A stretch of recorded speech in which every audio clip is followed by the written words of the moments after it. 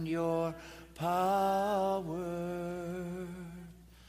Come in your own special way. One more time.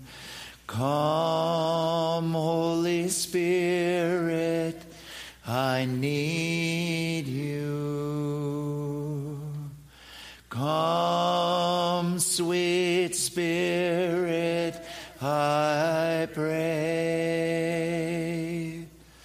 Come in your strength and your power.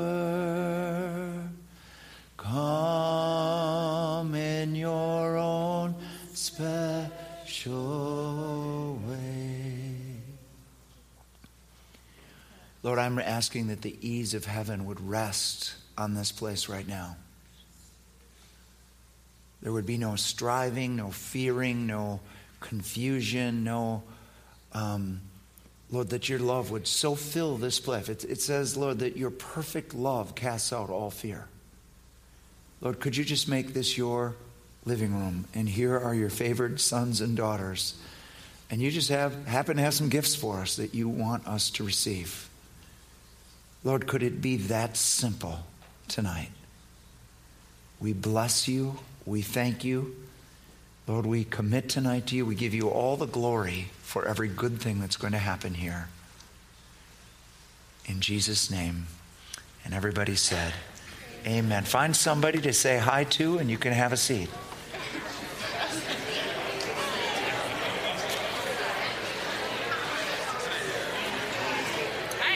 Boy, front and center. Yeah. How are you? Come on, Desiree, I'll take the hug. Is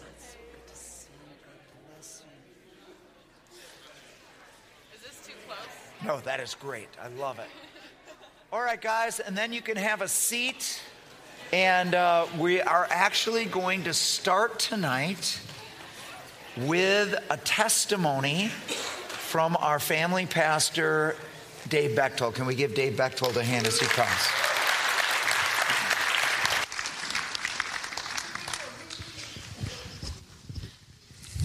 I wrote it out. As a young adult, trying to figure out what it meant to live for Jesus, I genuinely loved God and I liked people. I enjoyed reading the Bible and hanging out with others who followed Jesus too. Christian community was wonderful, but I eventually realized that the community of believers was only part of God's plan to grow me as his disciple. God was looking to do more within me, and truthfully, it was more than I was wanting him to do at the time. I had heard about the Holy Spirit, and I believed in him, but I was secretly afraid of all that he might ask of me if I gave him the opportunity. So I kept him at bay, making sure to fill my life with busy Christian activities. I was thrilled to build my Christian theology around the idea that the Holy Spirit would not work in strange or unconventional ways, particularly in my life, because it just wasn't necessary. This newfound belief system of mine provided me some much-needed comfort. I was a student at Christian Life College, and our class was hosting the Ascension Convention for teenagers. That year, the preacher invited the students who were attending to consider all that God had for them, to open up themselves to the fullness of the Holy Spirit in their lives, namely the baptism in the Holy Spirit. He challenged us to pursue God's love and his power, and not to hold ourselves back from anything that God wanted to do in us, with us, or through us. As the service was coming to an end, more than 100 high school students came forward, pursuing God to fill them with his Holy Spirit. It was one of the most awkward moments I can recall. And believe me, I have had many awkward moments in my life.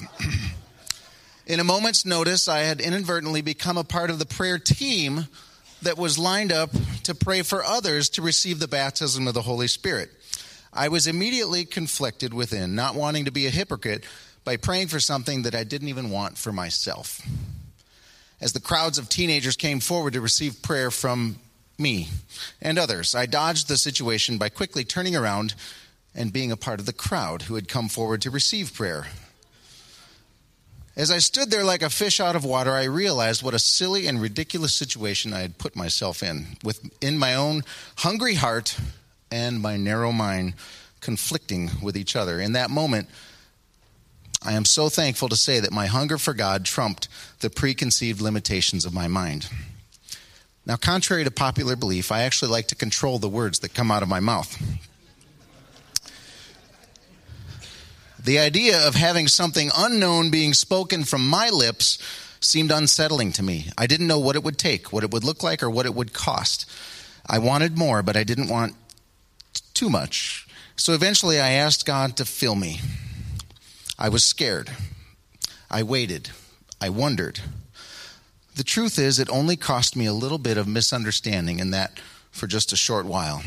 God didn't take over my mouth and make me say things I didn't want to say. As I worshiped and prayed and made myself available, he began speaking through me, and it sounded like this. Duh, duh, duh. I felt like I was trying to start my 1979 Plymouth Valari on a cold winter morning. So I tried again. Duh, duh, duh. As simple and strange as this was, I was pleasantly surprised by a few specific things. My lips didn't move uncontrollably by some magical force. The gift of this prayer language wasn't loud and obnoxious like I thought it might be, but rather gentle and powerful. I felt like a foreigner learning a new language while everyone around me seemed fluent. But as I dialed in my attention onto worshiping Jesus, I realized that the only audience that mattered was him alone. God was dwelling within me at a new level, cleansing me, enlightening me, and revealing his will to me in greater ways than I had ever known before. I didn't understand what all was taking place within me at the time, but I suppose if any of us knew what God had in store for us all at once, we probably wouldn't believe it anyway. So there I was, stumbling through syllables that made no sense, yet they were edifying me deep within as I trusted God in this strange and new process. And more than just sounds or words, my infantile prayer language grew into full-fledged speaking in tongues, which then fueled my spiritual growth on multiple levels, such as this. The Holy Spirit knows what to pray every time. And when I speak in tongues, I know that he is with me praying the perfect prayer. It's like God is sharing his battle plans through me that the enemy cannot interpret or intercept.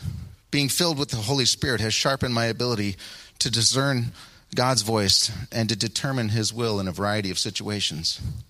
Praying in the Spirit's language activates my heart like an engine and has helped the truth of God's word to be more richly solidified in the very core of who I am.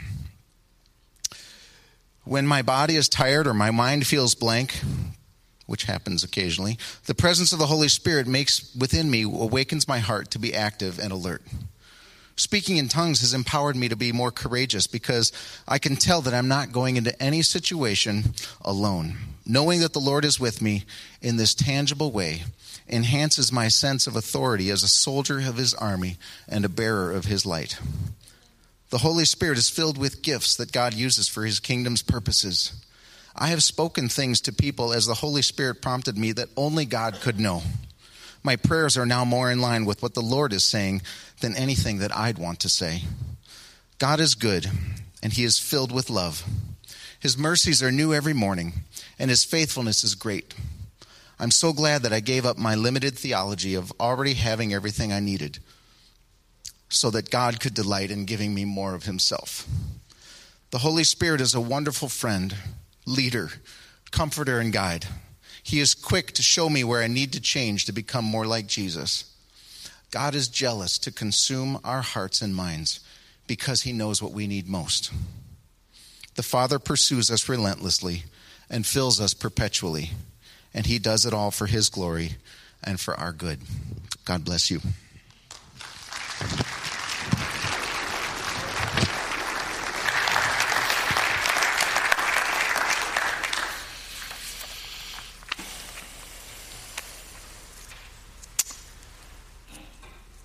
So before we read Acts chapter 2,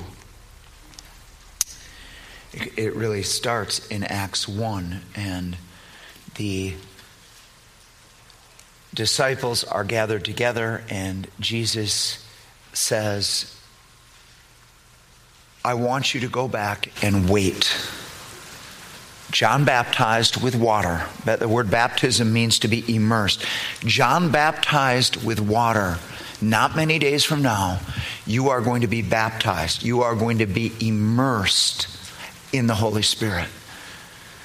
So I want you to wait for this. A few verses later, he says why. He says, and you're going to receive power when the Holy Spirit comes upon you to be my witnesses. The word power is the word dunamis. It's where we get our word dynamite. You're going to receive dynamite. And it is for the purpose of being a witness for me. Power, not just to do witnessing, but to be witnesses. So they go back and they wait. Acts chapter 2, verse 1. When the day of Pentecost had come, they were all together in one place, and suddenly there came from heaven a noise like a violent rushing wind, and it filled the whole house where they were sitting. And there appeared to them tongues as of fire, distributing themselves, and they rested on each one of them. And they were all filled with the Holy Spirit and began to speak with other tongues as the Spirit was giving them utterance. So I want to tell you a little about my experience. I got saved through the Baptist Student Union at the university, 1981. And we were very on fire. We were committed to Jesus. We were doing it all. We were doing what Christians are supposed to be doing. We were witnessing to everybody that moved. We were memorizing verses. We were doing the stuff. But my life became very, very disciplined. And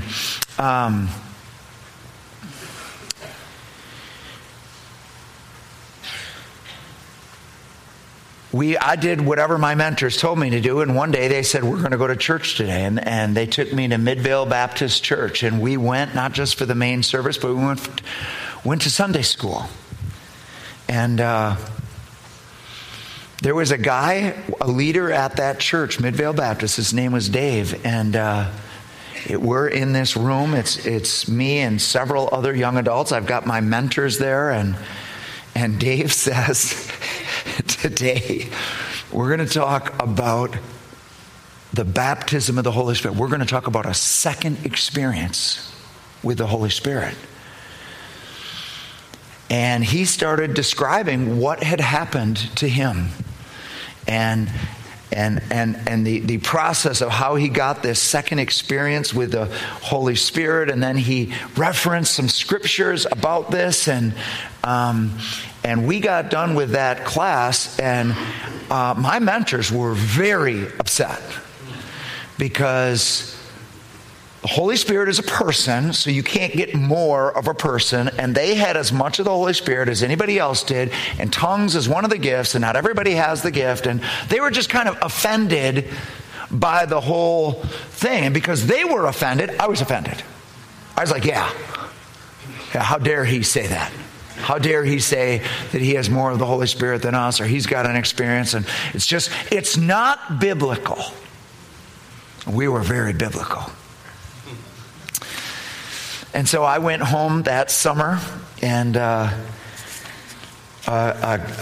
was when I was at home after I got saved, I would go to our campus life group. We had a group, and Larry Schultz was the leader. He still is. I went to lunch with him last summer. Amazing guy, but it's just runs this group, and one of his leaders is named John. Really good guy, and he just had a special affection for me. He was a huge introvert. I'm a huge extrovert. You probably haven't figured that out. And so he says, I have a book that I want you to read. And he gives me this book. It's called Smith Wigglesworth, An Apostle of Faith. And I take that book home. I'll never forget this this night because my parents were playing bridge downstairs, and I can hear them. They had the bridge club was there, and I'm upstairs, and I start reading this book, and I'm like, oh my, are you kidding?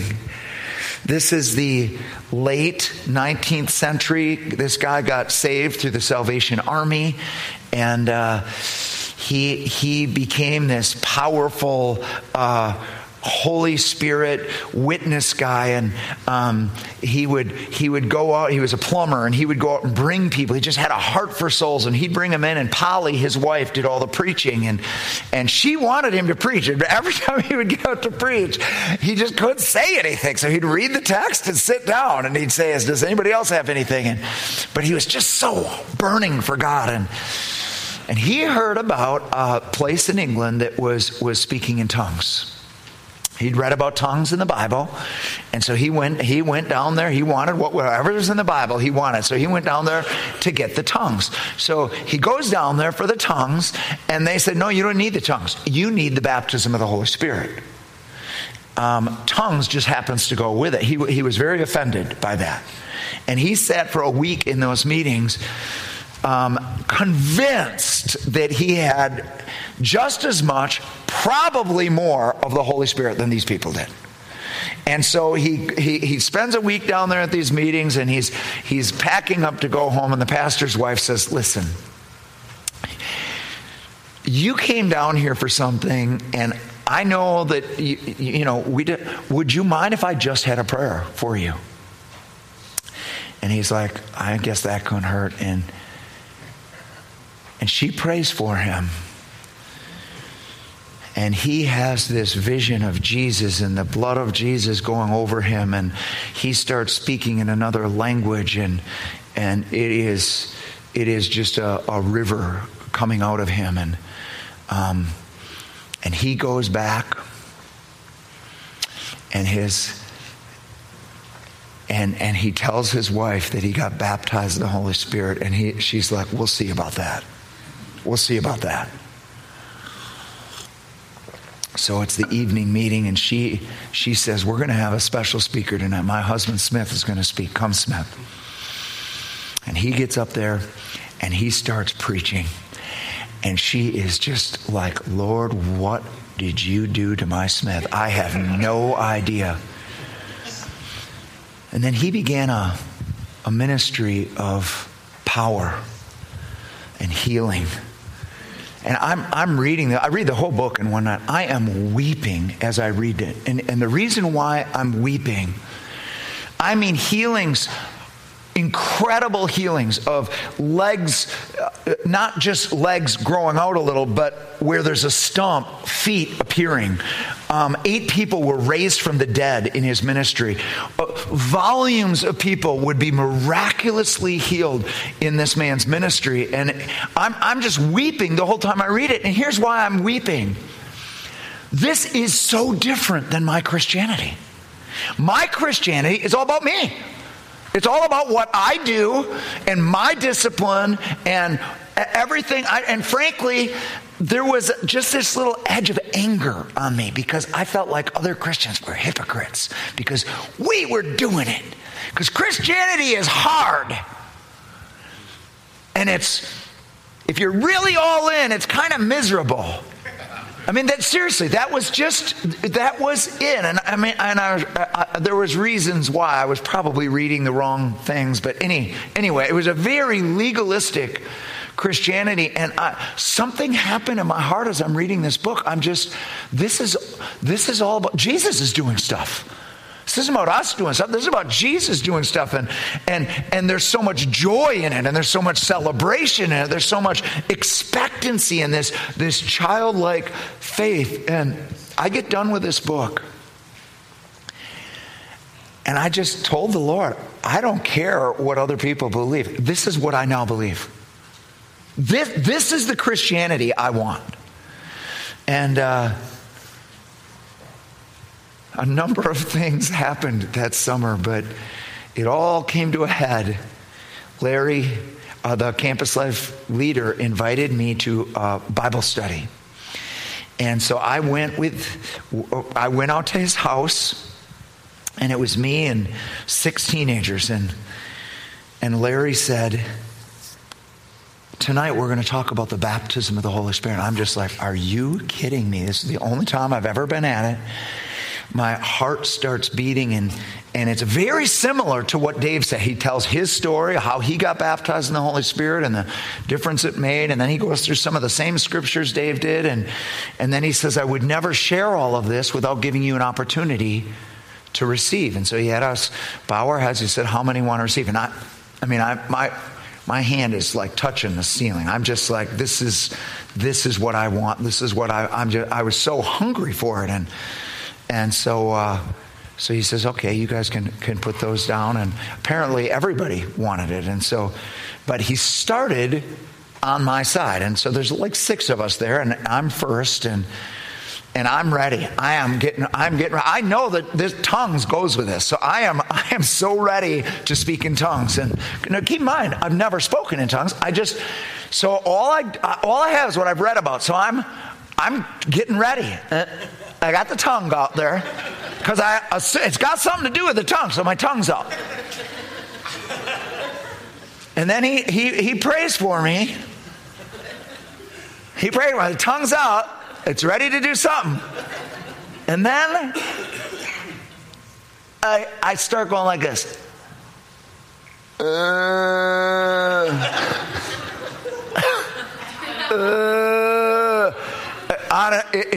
It sounded like a sick cow that needed to be shot. It was horrible. And Larry is just looking at me like, and he goes on to the next person. And now here's what made me really mad.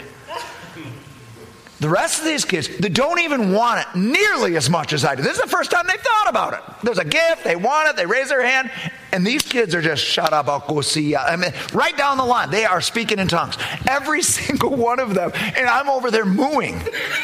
And I'm wagging my tongue around. I'm trying to get it, and the night's over. I go to Larry. I said, I know I received because it's a gift. I know I received. I said, but I don't think I have the tongues yet. He says, yeah, I don't think so. Yeah, I don't think that's it. And he said, but don't worry because it'll come. And so I'm on my way home. And of course, I'd heard these kids speaking in tongues. I'd heard Larry speak in tongues. It's the first time I'd ever heard tongues. I'm all by myself in the car. I'm like, why not take a shot at this? So I step out. I start kind of mumbling some of the things that they were saying. And all of a sudden, it's just coming. It's coming. It's coming. And I'm speaking in tongues. And I'm speaking in tongues all the way home. And I'm just excited. I call Larry. I tell him the experience. He said, that sounds like tongues. And so I speak in tongues more. And I'm so excited about the new gift. And then I have this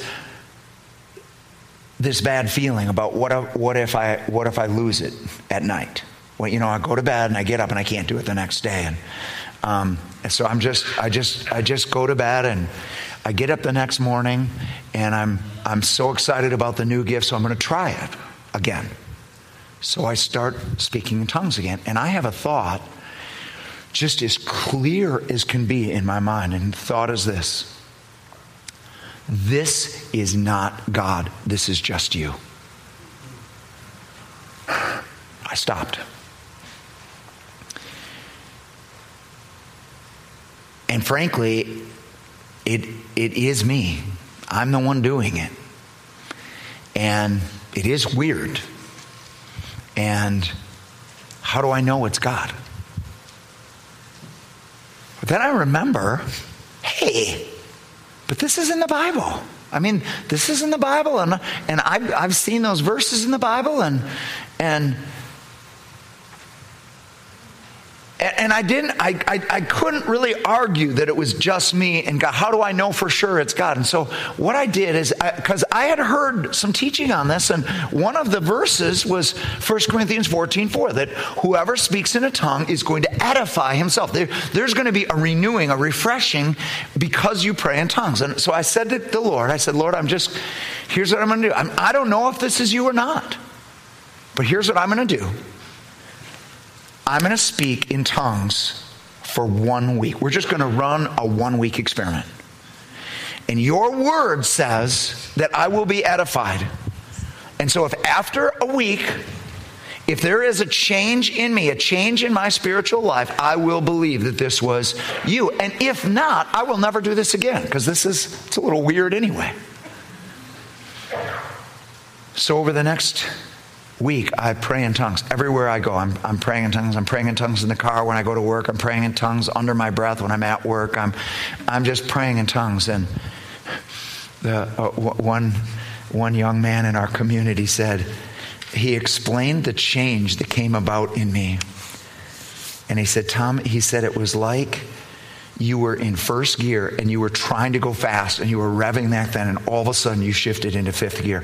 That was the difference. My whole Christianity just changed. I became this river that was flowing and believing, and it was just amazing. And I was so excited, but then I got to go back to college. I got to go back to the Baptist Student Union. I know how they feel about it. I'm going to room with another Baptist Student Union leader named Warren, and I rehearsed in my mind so many times how I'm going to explain to Warren what happened to me that summer. And so we're fourth floor Celery B, and Warren and I meet and we're talking and we go down to lunch, and I said, Warren, I don't really know how to say this. Something happened to me. And so he said, wonderful, but first let me tell you what happened to me. And he tells how he got baptized in the Holy Spirit that summer, and he got a new prayer language. And I am like, are you kidding me? This is unbelievable. I didn't know that anybody in Madison other than that Dave guy spoke in tongues. How would I know? I didn't have a lot of worldly understanding or Christian world understanding. And I was just stunned. And Warren and I were, we caused so much trouble. Anyway.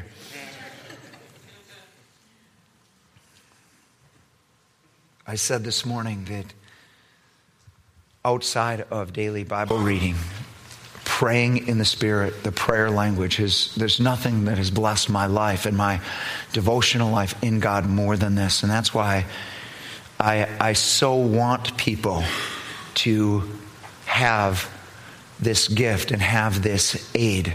But here's what I don't want. I don't want anybody to ask God for this because of my experience or because of anybody else's experience. Guys, I'm a Bible guy. If this isn't promised to me in the Word of God, and I don't see that it is promised to me in the Word of God, I don't want it. In fact, it's dangerous to go for things that aren't in the Bible just because somebody had an experience. And if you don't see it in the Bible, but chances are it's probably going to get stolen from you anyway. So I want to look at the Scripture. I want you to look at the Scripture. This is personal. This is you and God. You and God looking at the Word of God. There are many opinions about what biblical texts say. And so I want to look in the Word of God, and I want you to think about it. I want you to think about what the Scripture says. I want you to think about whether you see it there or not. And we'll have a little time of questions afterwards. All right, so first, point one is two experiences. Do you know that Jesus had two experiences with the Holy Spirit? First one, of course, is at birth. The angel Gabriel told Mary, here's how it's going to work. The Holy Spirit is going to overshadow you. And that which is born in you is going to be wholly devoted of God. And Jesus had the Holy Spirit from birth. Jesus had the anointing that teaches all things. You see it when he's 12 years old. All of the scribes are in the temple, and Jesus has these amazing answers. And so Jesus has the Holy Spirit within him at birth. But something happens when he's 30 years old. He gets baptized in water by John, and then the Holy Spirit comes again. And the Holy Spirit comes on him. He says that the Spirit of the Lord is now upon me.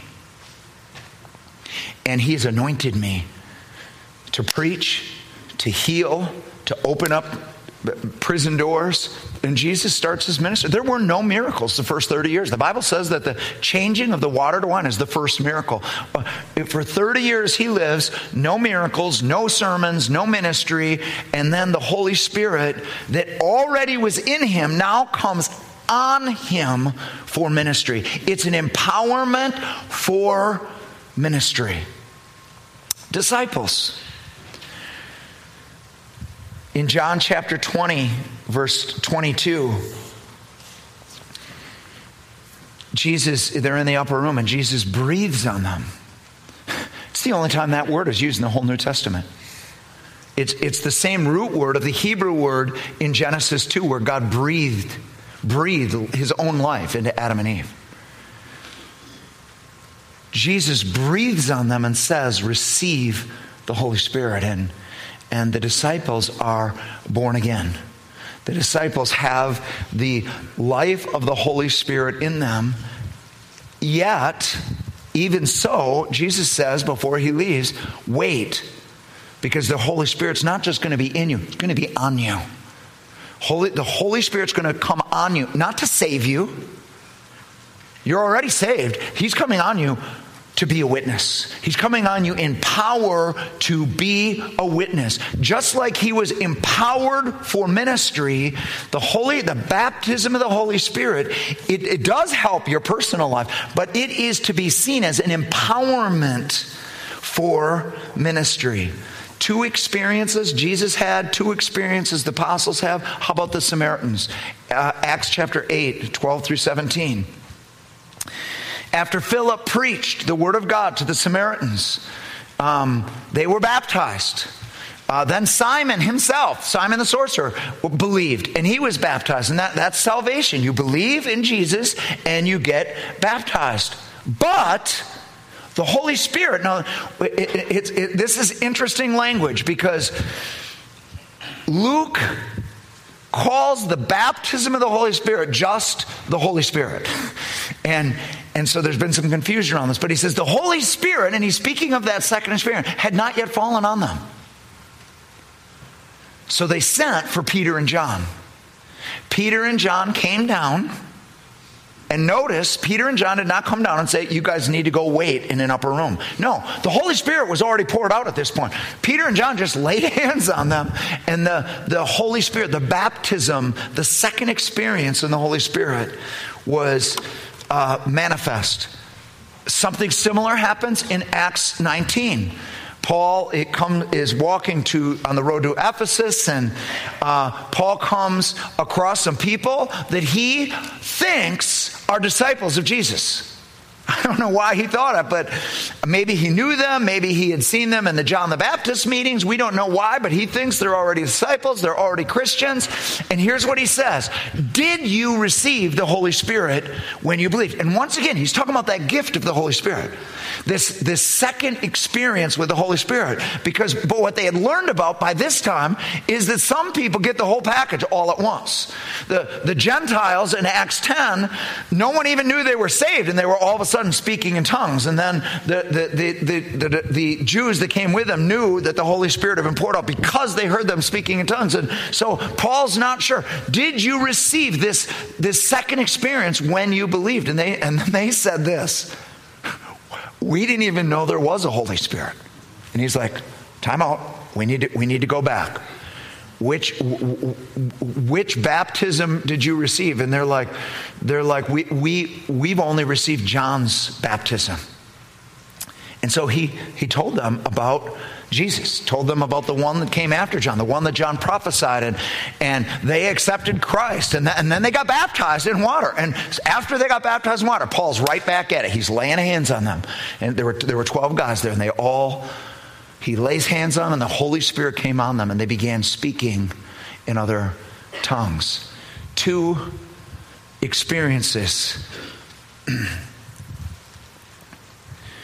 John chapter 4, verse 14, Jesus says that whoever believes in me has a well within him springing up to eternal life.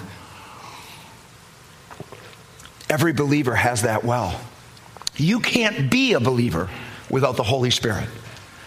Without the Spirit of God, you can't be Christ. He is the one that baptizes us into Christ when we are saved. Water baptism is only an outward baptism, symbolizing the inward baptism where the Holy Spirit baptizes us into Jesus as a mystery. Right when we believe, we get saved, we get immersed in his identity. That is how we are saved. And you get the well within you. And everything for you is in that well. The fruit of the Spirit is in that well. Wisdom, the anointing that teaches you all things is in that well. Everybody that's saved has a well within them that springs up to eternal life. And then Jesus gives a second experience of the Holy Spirit in John 7, verses 37 through 39. If anybody's thirsty and believes in me, let him come to me and drink. And then out of his innermost being, out of that well that's already in you, is going to flow out. Rivers are going to flow out to other people. This he spoke of the Holy Spirit, whom those who believed were later to receive, for the Spirit was not yet given because Jesus was not yet glorified. One is the Spirit in you for you. One is the Spirit on you and through you for others. There are 2 experiences with the Holy Spirit. That was point 1. Point 2, what are tongues? Pastor Tom, I'm all for more of God, more of the Holy Spirit. I want God's gifts. Just not tongues. Anything but tongues. That's weird. I think God knows it's weird. Honestly. I think he put this stigma with his power. You want the power? You want to move in power? Okay, we're gonna have this little thing that's going to humble you called speaking in tongues. What are tongues? 1 Corinthians 14:2. For anyone who speaks in a tongue does not speak to men, but to God. Indeed, no one understands him. He utters mysteries with his spirit. Verse 14, for if I pray in a tongue, my spirit prays, but my mind is unfruitful. So speaking in tongues is a spiritual language that comes out of your spirit by the Holy Spirit, and it bypasses your mind. When you pray in tongues, no one understands you. You do not understand what you are saying. Now, there are tongues that people understand. That God can give you a language you've never learned, and that's your tongue, but somebody else on earth understands it. And in Acts 2, when they started speaking in tongues, the people all around that had come from all over the world, they always had to come for Pentecost. They knew Aramaic, which was what the common tongue, and then they came from all these different cultures, so they all knew 2 languages. And the Holy Spirit, these Galileans, these uneducated people, are speaking in the languages they came from, and they're like, what is this? We can understand them. Isn't it funny? In Babel, God divides the world with tongues, and they can't understand each other. And in Acts 2 at Pentecost, he pours out his Spirit, and they're still speaking in tongues, but now they understand. And God unites the church. I think it's amazing. There are tongues of men, it says, and there are tongues of angels. So there are tongues that God could give you that no one on this earth understands. It's a tongue of angels. What is speaking in tongues? Secondly, it is the expected evidence of the baptism of the Holy Spirit. Let me read this passage to you in Acts chapter 10. While Peter was still speaking these words, the Holy Spirit fell upon all those who were listening to the message. All the circumcised believers who came with Peter were amazed because the gift of the Holy Spirit had been poured out on the Gentiles also. For they were hearing them speaking with tongues and exalting God. And then the next verse says, who can keep these from getting baptized in water, since they, even though they're Gentiles, which Gentiles were out, who can keep them from being baptized, since they received the same gift we received at the beginning? At the beginning, 120 all got tongues. If tongues was only for a select few, there's 9 supernatural gifts. If tongues was only for a select few, wouldn't only, a 12th of them or a 9th of them get tongues, and a 9th get this, and a 9th get that, and it would just be one of many. All 120 got tongues. And it says the reason why the Jewish believers, that's the circumcised, that's what that means, the believers, the reason why they knew the Holy Spirit had fallen on them was not because they were smiling. It wasn't because we just felt it in the room. It was because they heard them speak with tongues. They didn't get fire. They didn't get rushing wind. They didn't get any sound. They just got tongues. Acts chapter 19, all 12, it says, got speaking in tongues. Jesus has said this, Mark 16, 17, these signs will accompany those who have believed. In my name they will cast out demons. They will speak with new tongues. Aren't you glad that every believer has authority over the devil? Aren't you glad it's not a select few and only those that have a certain gift?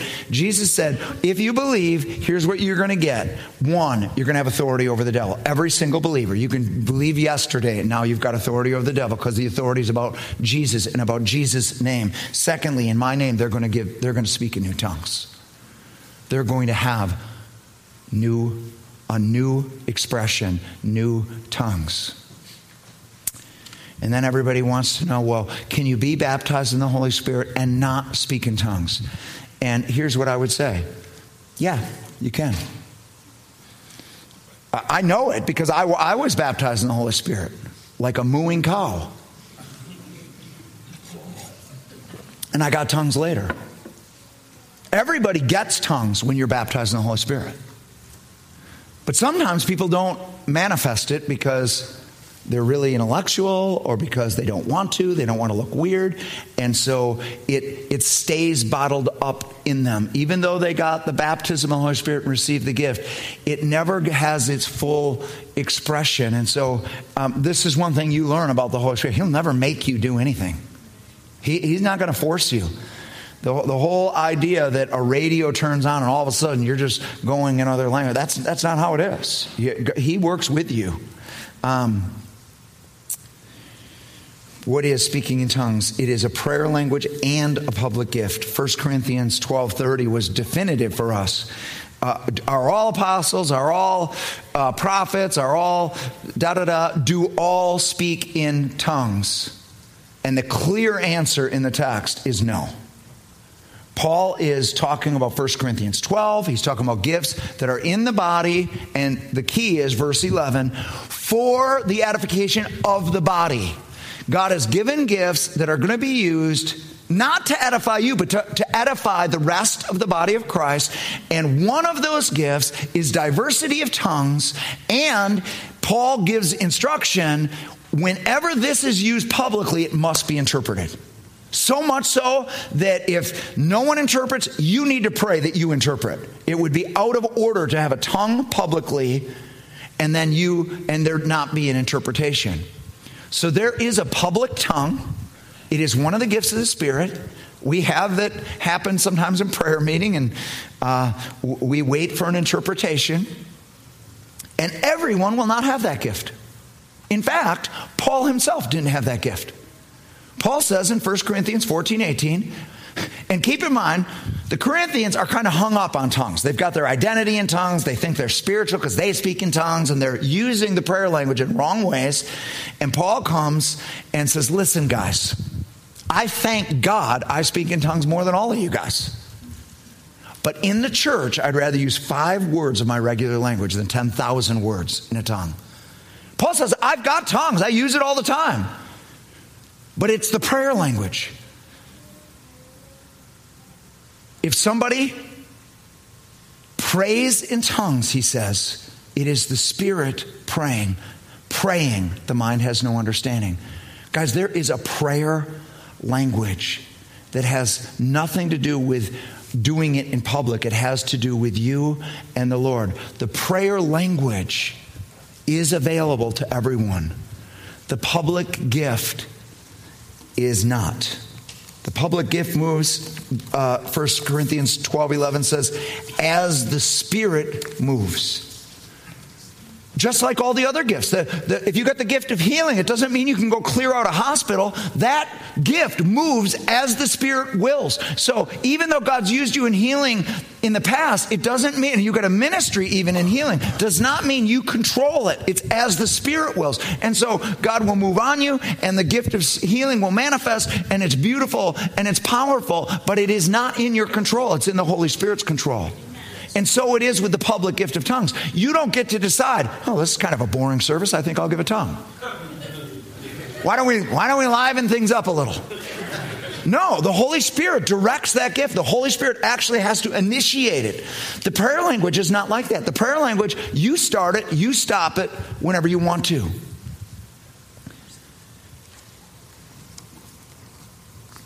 All right, so 1 Corinthians 12, 13, and 14, you read them, and you may need to study that out for yourself. Paul says in Ephesians 6:18, with all of your prayers, pray in the Spirit. And people have said, well, all that means, that's not a reference to tongues. That's just a reference to with all your prayers, pray in the Holy Spirit. Hey, let's do hermeneutics here. Paul is the one that gets to say what if he's talked about praying in the Spirit somewhere else, then we need to see what he said. Paul's the one that said, when I pray in a tongue, I'm praying in the Spirit. What will I do then? I will pray in my spirit, and I will pray with my mind. That's the next verse. And Paul's saying, with all of your prayers, pray in the Spirit. With all of your prayers in your known language, it's really hard. I don't know if anybody else experiences it. It's really hard to know what to pray. God bless them. God really bless them. Bless Africa, God. It's hard to know what to pray. And with all of your prayers, then pray in the Spirit. Use that prayer language. In Jude 20, Jude says this, you beloved, build yourselves up in your most holy faith, praying in the Holy Spirit. Faith doesn't come by praying in tongues. Faith comes by hearing, and hearing by the word of God. But sometimes we have faith, but it's getting choked out, and we need it built up. The prayer language builds up faith. It builds you up on the inside. Oh boy, we're moving ahead of ourselves. Why would I want a prayer language? This is the first one, for spiritual edification. That praying in the tongues, it builds up your spirit man. It builds up your faith. 1 Corinthians 14:4 says, he that prays in a tongue edifies himself. It is a way that God has given to renew you. The word edifies is like the word charges. It charges you. It's like it's charging your battery. It's like hooking your battery up to one of those trickle chargers, and you're getting charged again for action. Has anybody noticed the frustrating thing about batteries? They all look new. Batteries all look new. But we no longer pay attention to that anymore, because we know that's not, just because it looks new does not mean it's new. Just because it looks really good on the outside does not mean there's a charge in these babies. And so we'll put them in, and we're actually careful to throw away batteries that have lost their charge, because I don't want to go through this frustration again. How many know that you can look Christian Everything looks good. You read your Bible, you go to church, you got the smile. How are you? It's going great. God bless you. Da da da da da. You can look really, really good and not have a charge anymore. Praying in tongues is an amazing thing because you can get charged again. It's a way to renew yourself again. Why would I want to pray in tongues? Secondly, to pray for others. Romans 8:26 and 27, in the same way, the Spirit also helps our weakness, for we do not know how to pray as we should, but the Spirit himself intercedes for us with groanings too deep for words. And he who searches the hearts knows what the mind of the Spirit is, because he intercedes for the saints according to the will of God. The Holy Spirit, some people have thought that this means the Holy Spirit's somewhere praying apart from us. That's not what it says. It says we don't know how to pray as we ought to, so the Holy Spirit helps us. God is into us doing this with him. He is not off doing it apart from us. The Holy Spirit, helps us pray. And he prays even beyond regular speech. Sometimes there's the travailings of groanings. Speaking in tongues is another way the Holy Spirit helps us. And of course, the Holy Spirit knows exactly what the will of God is. The Holy Spirit prays perfect prayers, which is why pray as good as you can and then clean it up by praying in the Spirit. Let's get this thing done. So I have a friend that we were on fire together, and we used to pray at St. Paul's every morning at 5:30, and we were both very loud. We were actually kind of filled with ourselves, and but our identity was we are so spiritual. We're going to be world changers, and we would pray in tongues all the time. And here's what I didn't know: the whole time we're praying in tongues. Him and I would pray in tongues together. We'd pray in tongues loudly together. And here's what I didn't know: he always doubted his tongues. He'd do it all the time, but he doubted it. Is this really God or not? So he goes off to Fuller University for a graduate degree. And he's taken a class. Oh, here's what he had purposed with God. When he gets out to Fuller, he decides that he is going to do an experiment with God. He is going to pray in tongues 15 minutes a day. He's setting an egg timer for 15 minutes. And he's just going to, he's using this scripture about edification. I'm going to pray for 15 minutes a day. I'm going to do it for 30 days. God, you said I would be edified, and I'm just going to force myself to do this, and hoping that God would confirm that this really is him. So every night, 15 minutes, set the timer, and he's praying in tongues, walking back and forth, praying in tongues. Timer goes off, he's done. He's halfway through it. And he's at one of his classes. C. Peter Wagner and John Wimber at that time were doing a class called Signs, Wonders, and Church Growth. And John Wimber, he died in 1997. He started the Vineyard Churches, and he was just a general in the Holy Spirit and moved in all the gifts of the Spirit and loved, but his favorite thing was to release other people to do the stuff, to actually do the stuff. And so he would always have workshops at the end where they would practice. And so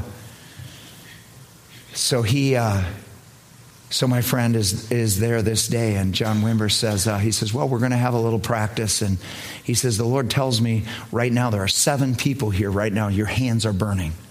And sure enough, my friend's hands are burning. And he says, you 7, come on up here. It's exactly 7 people. They come to the front. He says, you're going to be the prayer team. Now, everybody that needs healing, everybody that needs freedom, everybody that needs deliverance, you come on up to the front. These 7, God's anointed them to pray for you. And so he's up there praying for people, and he remembers this one Latino woman that comes up, and he prays as good as he can, and then he starts speaking in tongues. But it's more than just tongues; it's warring. He's warring over her, and she is very, very moved by it. But he doesn't give another thought to it until later that day. He's at the post office, and she comes in with a friend and yells in the post office, "There he is." And she comes over and she says, I've got to know something. I've got to know, do you know Spanish? And he says, no. And she starts crying. And she says, I have questioned whether any of this supernatural stuff is right. And she said, you started praying over me, and you started using the dialect. She said, I'm from a village in Mexico with a very distinct dialect, and you were praying, you were rebuking the devil in my dialect.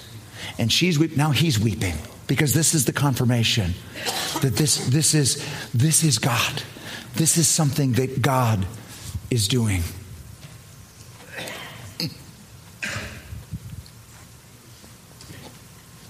Why a prayer language? Thirdly, a rest in the Spirit. Isaiah 28, indeed, he will speak to this people through stammering lips and a foreign tongue. He who said to them, here is rest, give rest to the weary.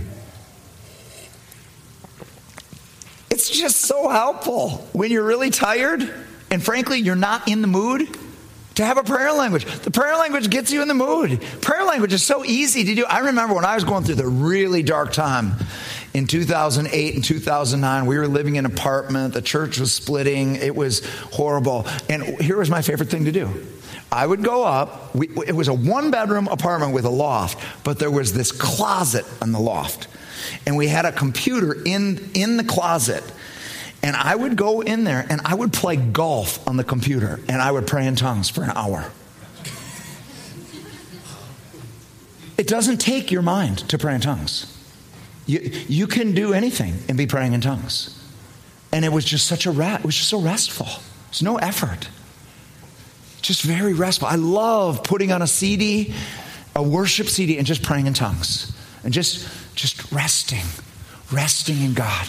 Resting in God and allowing God to stir my spirit up. Why tongues? It's a doorway. There's nothing more discouraging to me than when people want the baptism of the Holy Spirit and they come and they get it and they speak in tongues. And then it's like, oh, got it now. No, it's a doorway gift. This is the beginning. This is to help you seek God more. There are more gifts. We need the river flowing. We need healing. We need deliverance. This is an aid to get us going for more. This is not the end all. It's a doorway. It's a doorway gift. It makes you very conscious that God is in you. When you speak in tongues, it's hard not to be conscious God's in me. And building that awareness of His presence. It just aids. It just aids in the awareness. So let's get on to it. Receiving the baptism of the Holy Spirit. The Holy Spirit, the baptism is a gift. It's not a reward for good behavior. But there's two things that will hold it back. One, you do need to be saved first. You need to give your life to Jesus. Jesus has already poured salvation out on the world. The first step is receiving Jesus.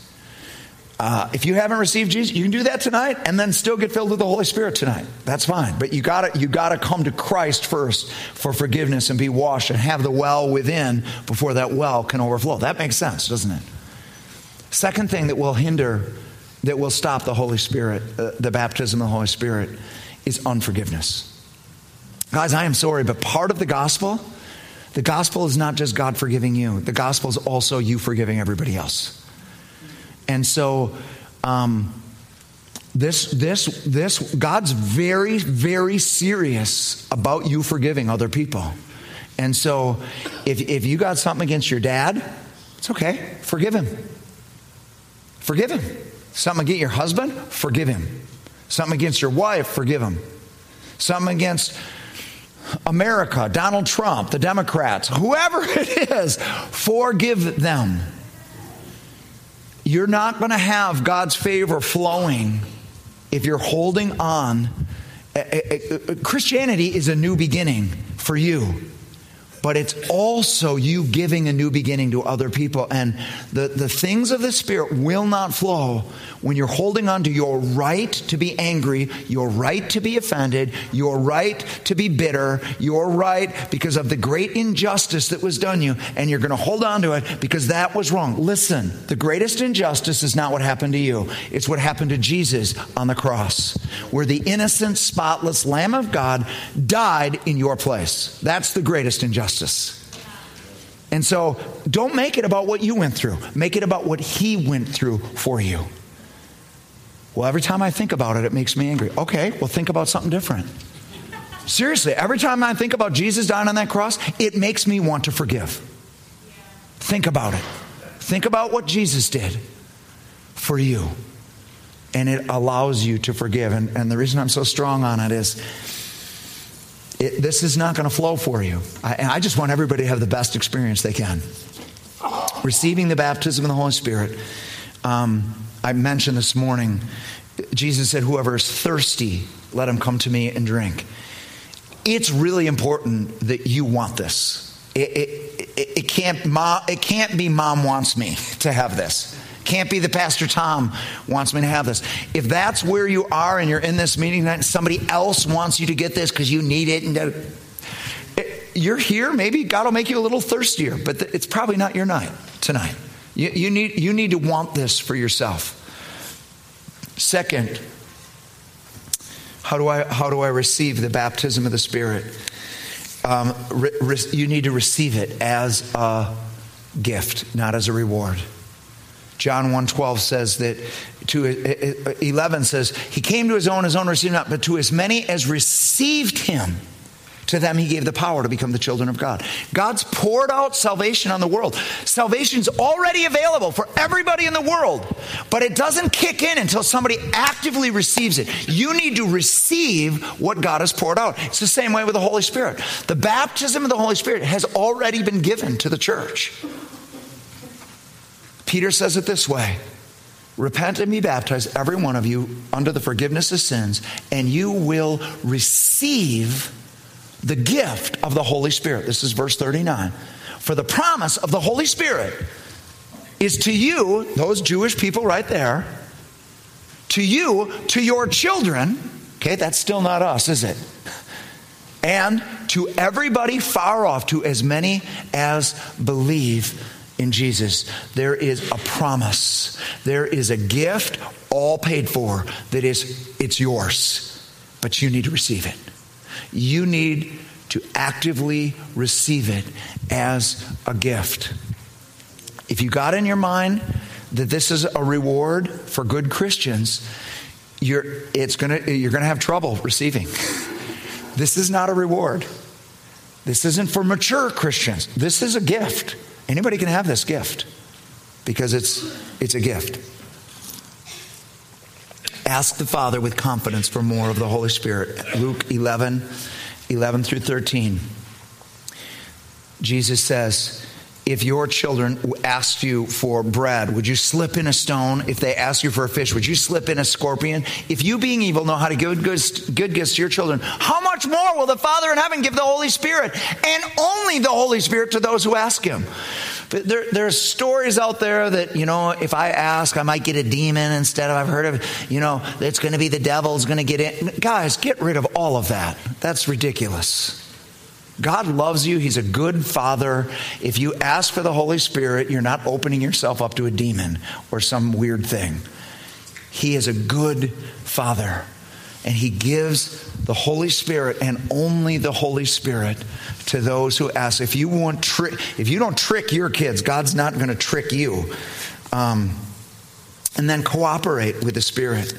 The Bible says in verse 4 there, they spoke in other tongues as the Spirit gave them utterance. If you don't open up your mouth and step out and speak, you will never speak in tongues.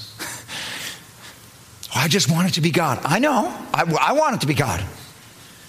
But God's way is a co-working. The Holy Spirit will help, but you're going to actually have to open up your mouth and start speaking.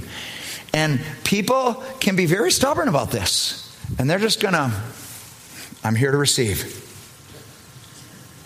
Go ahead and pray for me.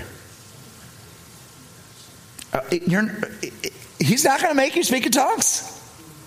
You got to be willing. You got to be willing to receive, and then you got to be willing to look a little stupid. Because the way that it starts to flow, you're not going to look good. You're not going to sound that good. And you step out and, you don't know how to do it. And of course you don't know how to do it.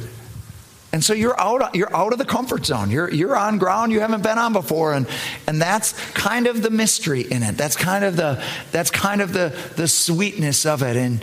And you step out, and as you speak, God will give the utterance, and then finally persevere if everything you're expecting doesn't happen all at once. Everybody receives the baptism of the Holy Spirit differently. There's a different way, a different timing. People sometimes receive it at night. Sometimes people receive it right away. Sometimes, like me, I'm driving home. Sometimes many people receive it in the shower. Just because everything doesn't happen here tonight exactly how you were hoping it would happen or designed does not mean that God is withholding this gift and you're the one that's not going to get a prayer language. That's not the right takeaway. God wants this. He wants this gift to flow. And sometimes there's a little struggle with us, our minds, our emotions, our past experiences. Sometimes it's hard when you're in a meeting like this and everybody is around you, and God will give you the gift if you ask for it, and you just persevere with it, and eventually you'll get your prayer lunch. If you don't get it tonight, I think many of you are going to get it right tonight.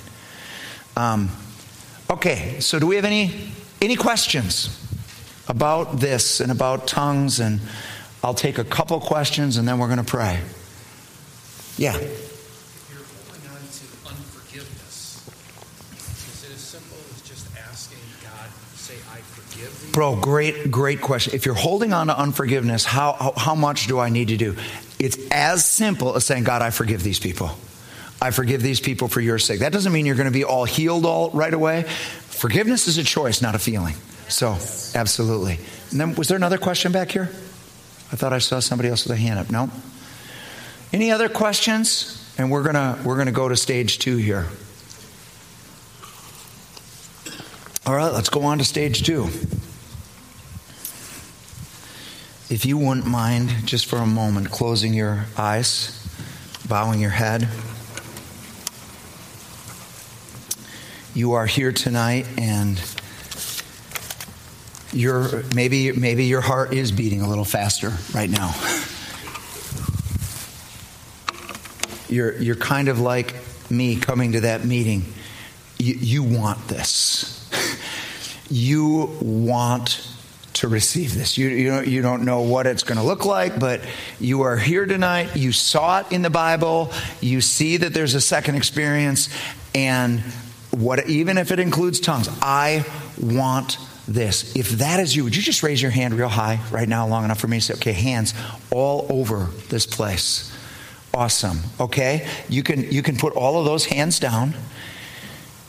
And then maybe there's somebody here that you have been prayed for it before, and you think you might already have tongues, but you didn't understand it, and it really never flowed, and you want to get reactivated tonight. You want to get released in your praying language. Is there anybody like that by upraised hand? Okay. Now we got a whole nother group of hands. Okay. That's fantastic. All right.